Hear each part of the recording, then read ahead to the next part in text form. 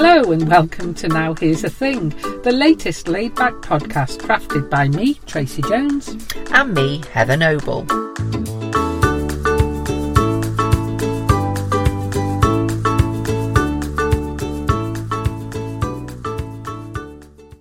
Yes, let's do that thing. That podcast thing? That podcast thing, yeah. Let's do it. Shall I tell you about this thing? Go on. That I found. I have an elderly uncle who lives in the middle of nowhere in Powys.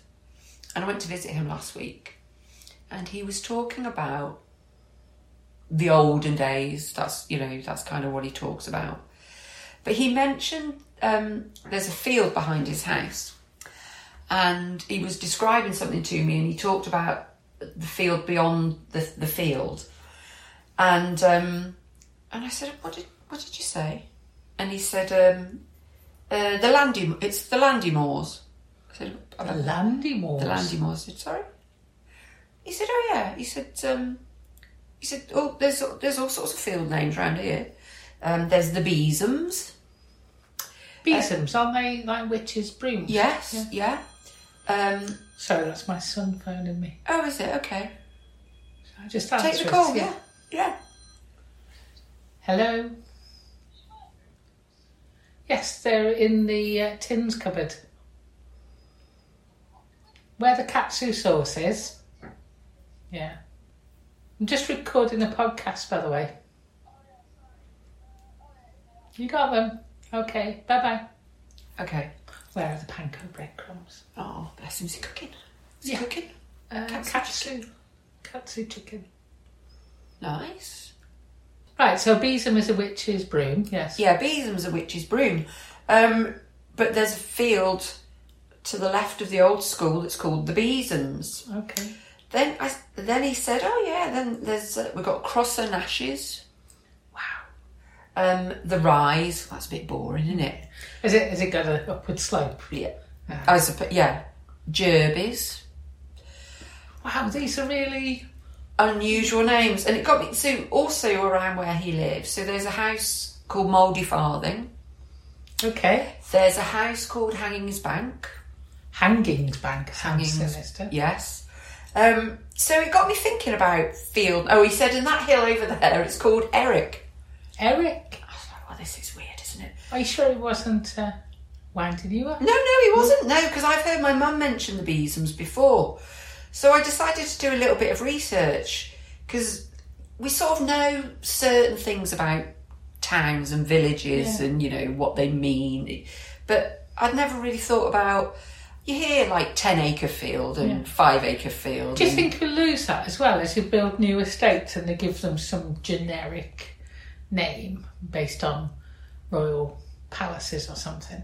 You lose that local name for an area or a street or a house. Well, as I started to look, it does seem a little bit like it's a thing, because certain counties, unfortunately not Powys and not Shropshire as far as I could see, there's a place in Ireland where they've done a really in-depth study of field names. Wow. in a certain area.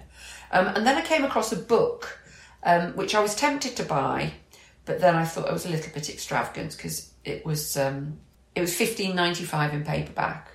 And the Kindle edition was £18 and 2p. Wow. What is it? It's called An A to Z of 1001 Field Names and Their Interpretation. I think that sounds fascinating. It does, doesn't and you deserve to own that book. Well, I haven't ruled it out completely, but I realise I wouldn't be able to get it till now, in time for tonight. Written by a guy called Peter Spackman. So not an awful lot. You can't even look in. But it says, what is a field name? How does it get its name? Why was it named? When was it named? Has it changed? All of those things. And it was actually somebody who'd written a review. I wouldn't normally be in favour of this review, because this is somebody who clearly knows an awful lot about fields. And field names. I'm trying to work out whether this is a person I want to meet at a party or not. Well, probably not. But he did write a very detailed review of the book. And in it, he talks about this book is actually an updated version of another book called English Field Names, a Dictionary, published in 1972, written by a guy called John Field. No. Absolutely. So basically what this guy's saying is that he's not really taken advantage of it all. But he goes on and talks about how you'd need to go back to royal writs, rolls at manor courts to see who had owned fields, what was the ownership. You know, in the days when we had strip farming. Yeah. You know, so it really is quite a detailed and complicated thing. But he goes on to talk about, somewhere down this 9-mile long review, it is literally, it just goes on and on and on. He was talking about how there would be farms that would be fields that would be near to the farmhouse, and they would tend to have a certain name.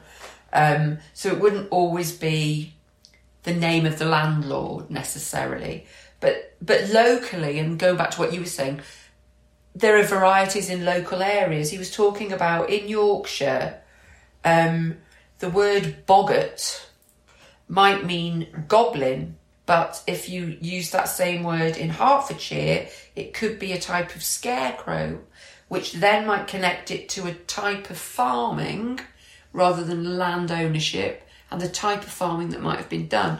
So we all know about fallow field, don't we? You know, the field that they leave fallow. But then why does a field end up being called fallow field if it's just an occasional fallow field? Yeah, because you rotate it's cyclical. Exactly. Yeah. Exactly.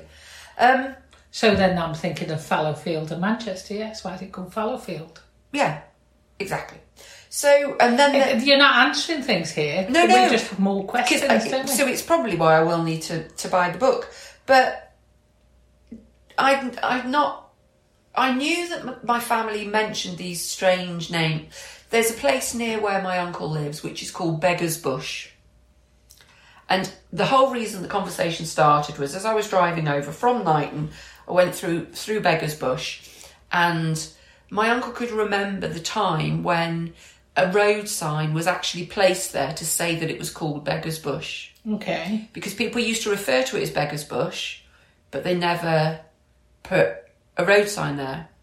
And then they got one put there. And I was sort of romantically thinking as I was driving over, why would it be called Beggar's Bush? Was it a bush that a beggar lived in? Yeah.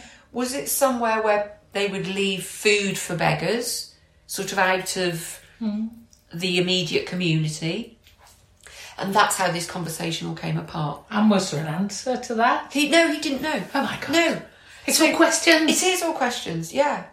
But I'd never really thought about it. But it seems that if you want to find out about this stuff, not only is there this book that's got 1,001 field names, but there are lots of projects in different counties where people have done loads and loads of work looking back at land registry, or the old equivalent of land registry, looking at ownership of lands to see where the name has come from. And I think it's when people do things like that, it's a huge amount of work, but then people like us just get to benefit from it. Yeah. You know, these 1,001 names, well, somebody must have captured what the 1,001 names were. Well, I think that's fascinating. I also like old maps as well, and the National Library of Wales has got a service whereby you can find an old map from where you live or from anywhere, and you can overlay a current map on it. Oh! So I found out that where I live at the moment used to be a turnip field. Oh, wow! Well, I wonder what the field was called. Was it called Turnip Field, or was it called 5 Acre Field? So, I don't know. There was no name on it, but it was the name of the landowner and the person who rented it, and it said Turnip Field, so I guess it was just known as Turnip Field. Brilliant. Oh, that's interesting, isn't it? Yeah, it's really good. You've got an old house. You should be able to see your house on old maps, shouldn't you? Well, it wasn't a house when it was built. It was built in 1890, but it wasn't built as a house.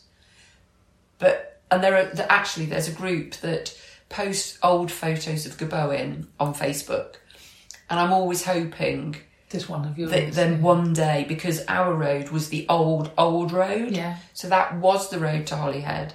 How do you know that? Is that because your street is called Old Church Road? Yeah, well, because there's Old Church Road, there's Church Road, and now there's the bypass.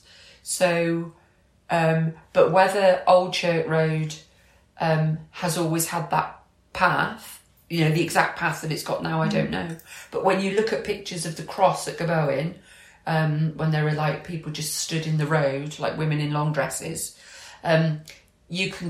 there's no level crossing. Your street in the there's no roundabout. It's just like a field. It was just like a crossing. It's just like a place where people come. So, but I'm quite interested in that. Obviously, it's Wales, isn't it? You're in Wales. Maybe there's an English version. I might check that maybe out. because you're on the border. Yeah, we are right. Yeah, map just maybe edges into Gaboin. But imagine the things that we're talking about here.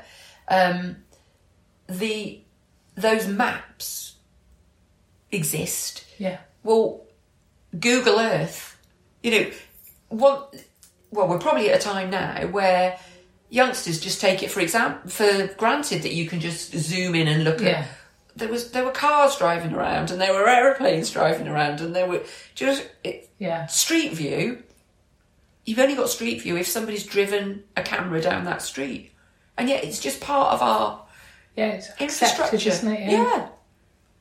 I do sometimes wonder, and this is a little diversion from what we're talking about, but sort of related, is that everything's all digital now. So I often wonder about the photographs. Yeah.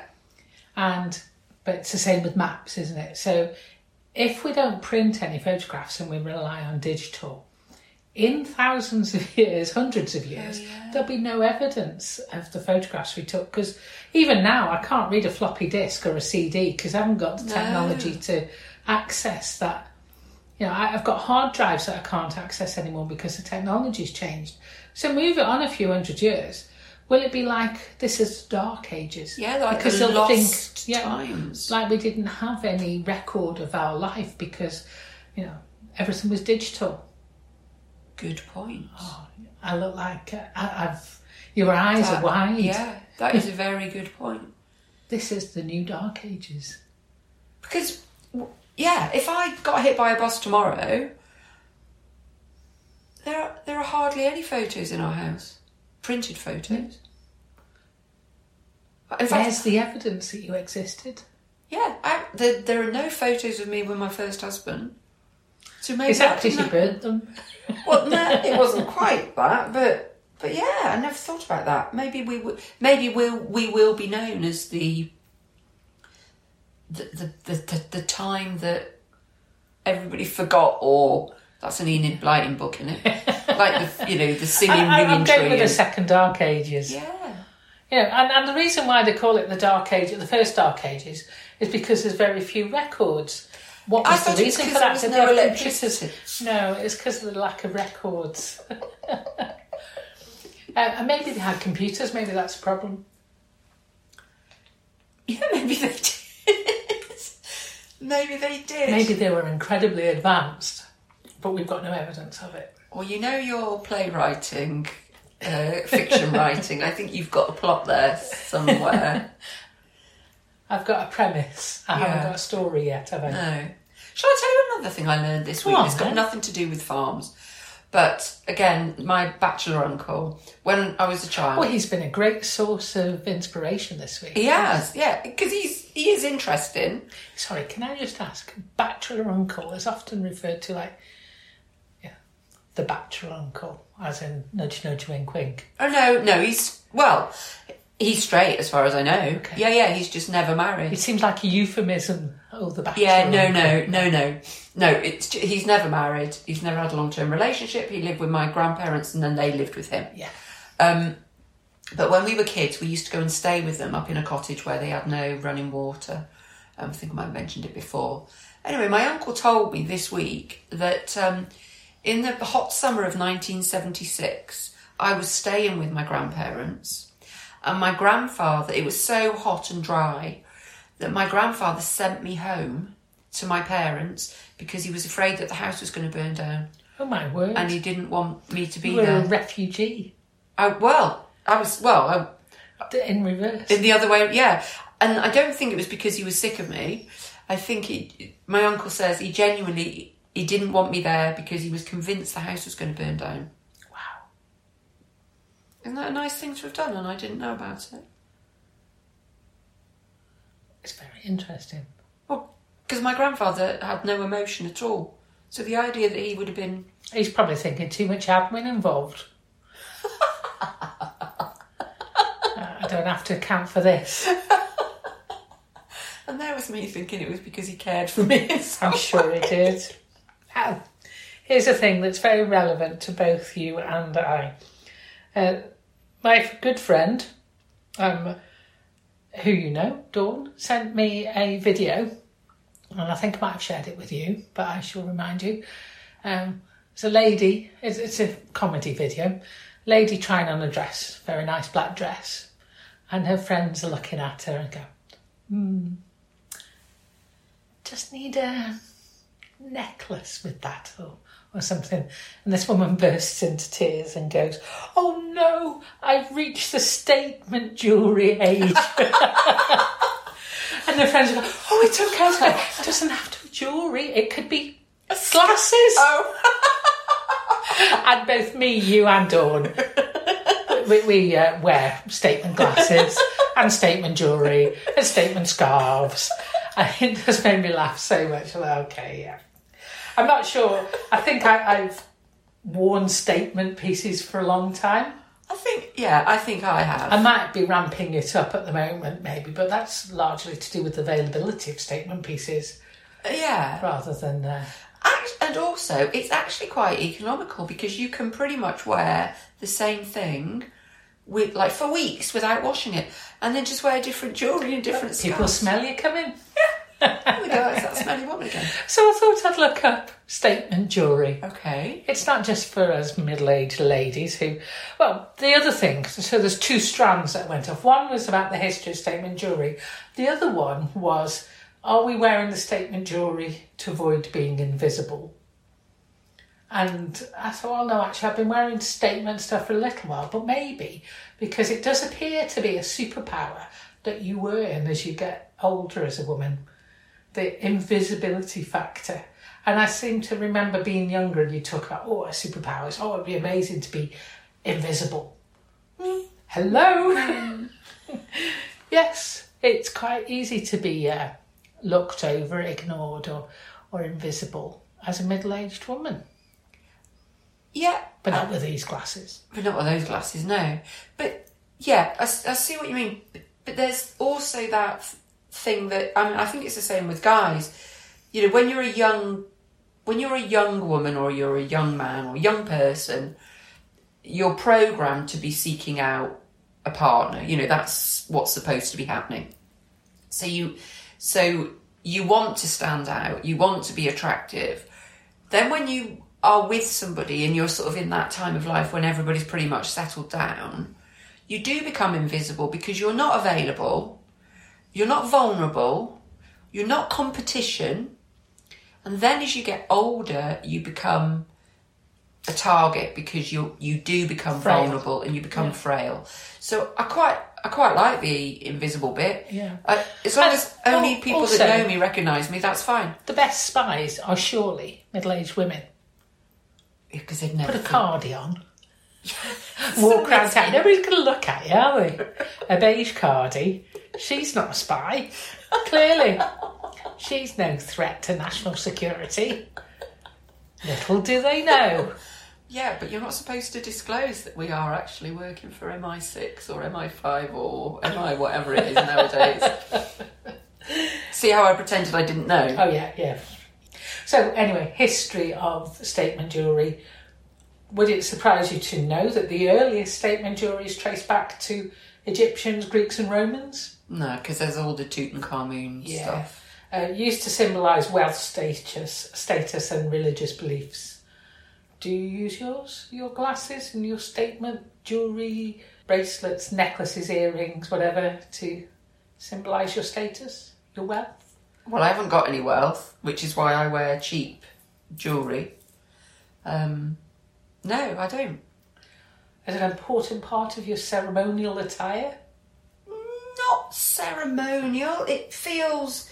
If I haven't got a ring on this finger today, and that feels a bit like when you're not wearing a watch. Dressed, So yeah, there is something. It's not ceremonial, but there is something. So during the Middle Ages, we moved on a few years, it was still a symbol of wealth and power, with large ornate pieces being worn by the noble class. So it's about status and power again. I mean, you may protest that this isn't a power play by you with your glasses and your rings, but I don't know. It's looking a bit dodgy now. Am I shallow? Is that what it is? Are you trying to tell me I'm shallow? During the Renaissance, it became more artistic and intricate, okay, with the increased focus on beauty and design during that period. The advent of the Industrial Revolution brought about significant changes to statement jewellery, with mass production and new forms of necklaces, bracelets and earrings becoming increasingly popular. The Art Deco movement focused on geometric shapes. 60s and 70s moving to organic and natural designs. And I think today we've got a real mixture, haven't we? So me and you tend to go for more like the costume jewellery type stuff. Yeah. And I don't think there's that much gold and silver. No. Jewels? Do you have gemstones? I have a gold bracelet here that's got diamonds in it. Oh. I've got one at home that I don't wear because the clasp needs fixing, and I've always got a gold chain with my initial on it, which I always wear. But yeah, the rest of the time it's my wedding ring. Obviously, it's costume jewellery because you know how I like things to be matchy. It's the cheaper it is, the easier it. Would I like to have, you know, a lovely dark blue ring, you know, with a beautiful stone in it, and then an emerald one, and then a ruby one, and then so you can change the colour. So. Yes, yeah. So money's the limiting factor here. Yeah, I think so. But also, it's a bit obscene, isn't it? Really. Did you know Coco Chanel is often credited with popularising the concept of costume jewellery?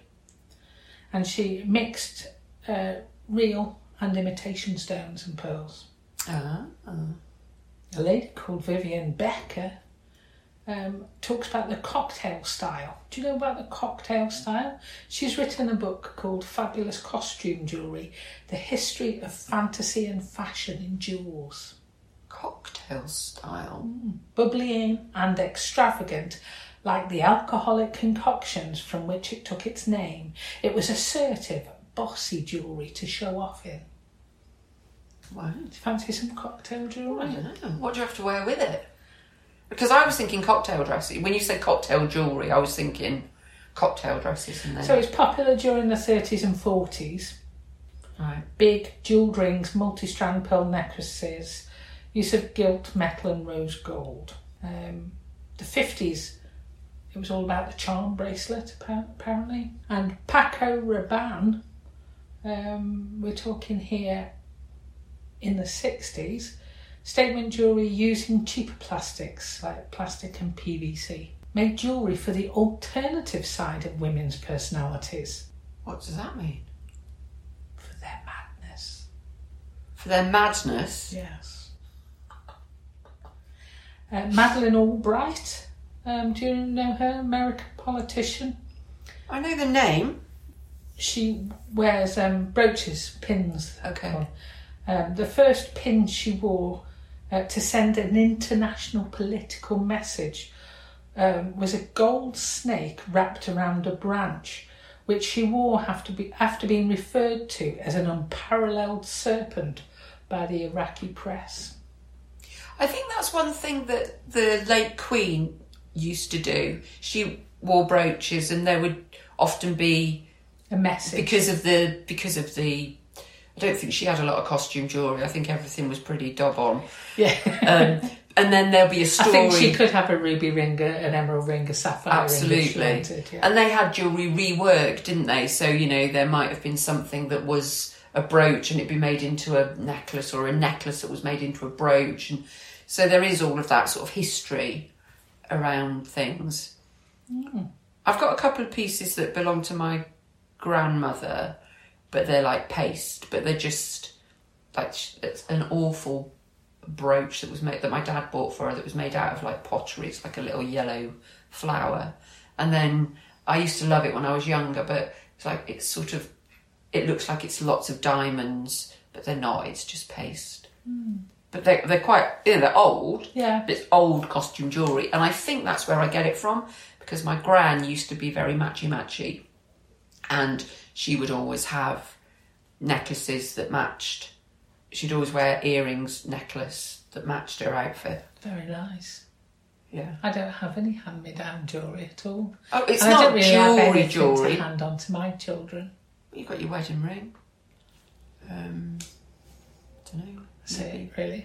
You need to They mention can have it all to my your husband. glasses. Mention it to your husband. You need to start buying me jewellery to leave to my children. Yeah. Good luck with that. Now Here's the Thing is a Jones and Noble production, brought to you every week. Well, maybe not every week, Heather. Recorded with an iPhone, a microphone, and lots of hot air.